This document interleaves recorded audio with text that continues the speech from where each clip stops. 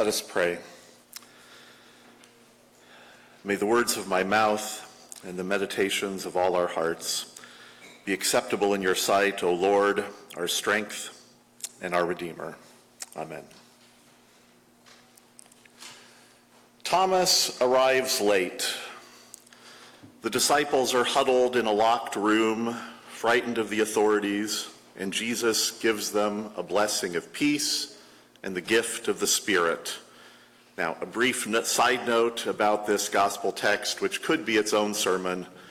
Lots of harm has been done by distorting John's reference to the Jews, such as the description here of the disciples' fear of the Jews. The ongoing polemic in John's gospel against the Jews was originally part of an intra-Jewish conflict at a time when hard and fast schism between the followers of Jesus and other Jews had not yet hardened. We should avoid the mistake of anachronistically reading John's gospel as a timeless polemic against the Jewish people, a mistake made too often throughout Christian history. But back from the side note. Jesus has appeared to the disciples, but one disciple, Thomas, is not there. He has missed this incredible encounter. Told by the other disciples, "We have seen the Lord," Thomas reacts with incredulity, insisting that unless I see the mark of the nails in his hands and put my finger in the mark of the nails and my hand in his side, I will not believe. What seems incredible here to Thomas, incredible as in not to be believed, is not so much the resurrection of a physical body.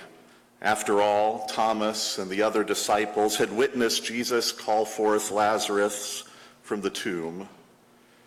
What is more incredible is the upending of messianic expectations.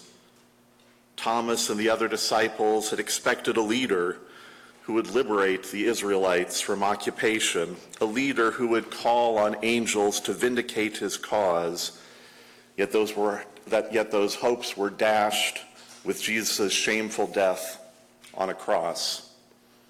What type of Messiah is this, whose victory comes through death?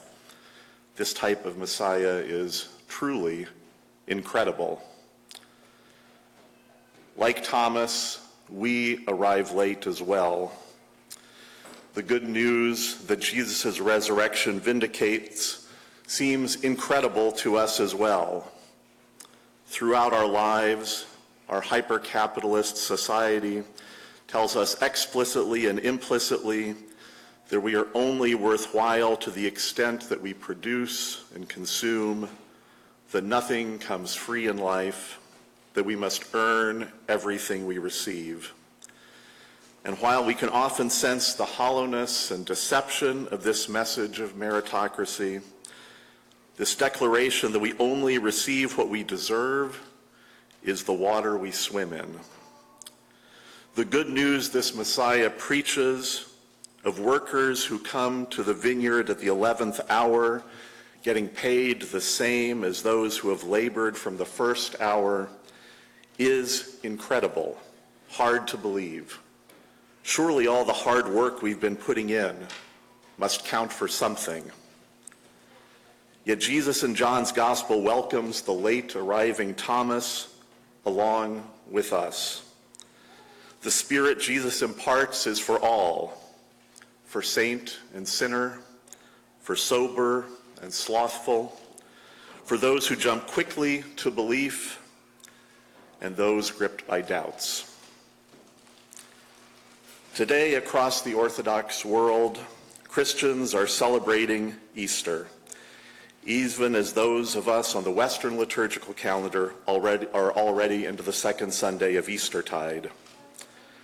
For centuries, part of the morning Easter service in Orthodox churches has included a reading of an ancient homily, a sermon by John Chrysostom, the golden-tongued preacher from Antioch who eventually became the Archbishop of Constantinople.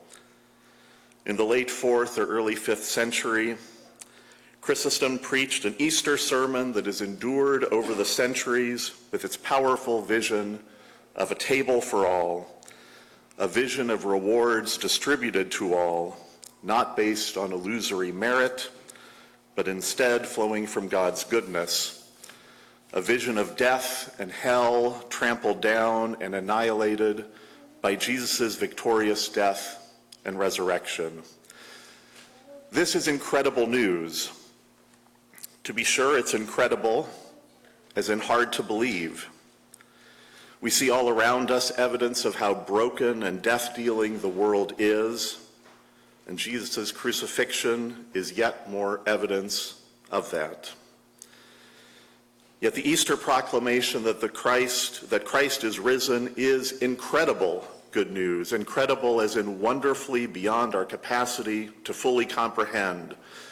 The joy-filled hope that this death, brokenness, and destruction that clings so closely to us in our individual, family, and corporate and communal lives are not the final word, but have already been overcome by God through Jesus. St. John Chrysostom pointed movingly to this incredible good news in his Easter homily, and there's a reason that Orthodox Christians return to it year after year.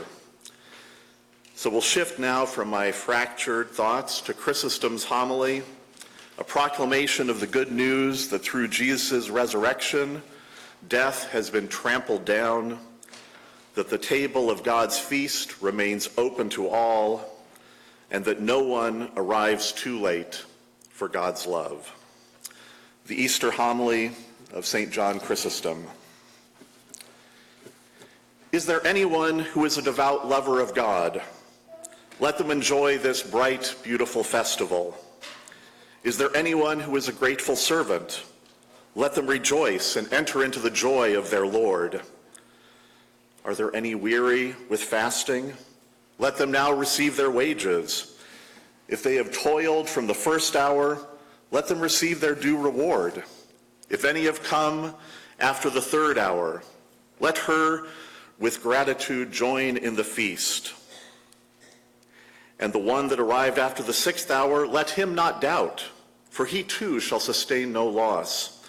And if any delayed until the ninth hour, let her not hesitate, but let her come too.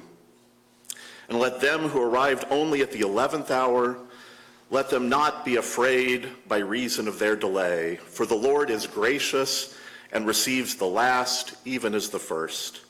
He gives rest to them that come at the 11th hour, as well as to them that toiled from the first. To this one he gives, and upon another he bestows. He accepts the works as he greets the endeavor. The deed he honors, and the intention he commends. Let us all enter into the joy of the Lord. First and last, alike, receive your reward. Rich and poor, rejoice together. Sober and slothful, celebrate the day. You that have kept the fast, and you that have not, rejoice today, for the table is richly laden. Feast royally on it. The calf is a fatted one. Let no one go away hungry. Partake all of the cup of faith. Enjoy all the riches of his goodness. Let none of us grieve at our poverty, for the universal kingdom has been revealed. Let none of us mourn that we have fallen again and again, for forgiveness has risen from the grave. Let no one fear death, for the death of our Savior has set us free. Jesus has destroyed it by enduring it. He destroyed Hades when he descended into it. He put it into an uproar even as it tasted of his flesh. Isaiah foretold this when he said, "You, O hell, have been troubled by encountering him below." Hell was in an uproar because it was done away with. It was in an uproar because it is mocked. It is in an uproar for it is destroyed. It is in an uproar for it is annihilated. It is in an uproar for it is now made captive. Hell took a body and discovered God. It took earth and encountered heaven. It took what it saw and was overcome by what it did not see. O death, where is thy sting? O Hades, where is thy victory? Christ is risen, and you, O death, are annihilated. Christ is risen, and the evil ones are cast down. Christ is risen, and the angels rejoice. Christ is risen and life is liberated. Christ is risen and the tomb is emptied of its dead. For Christ, having risen from the dead, is become the first fruits of those who have fallen asleep. To him be glory and power forever and ever. Amen.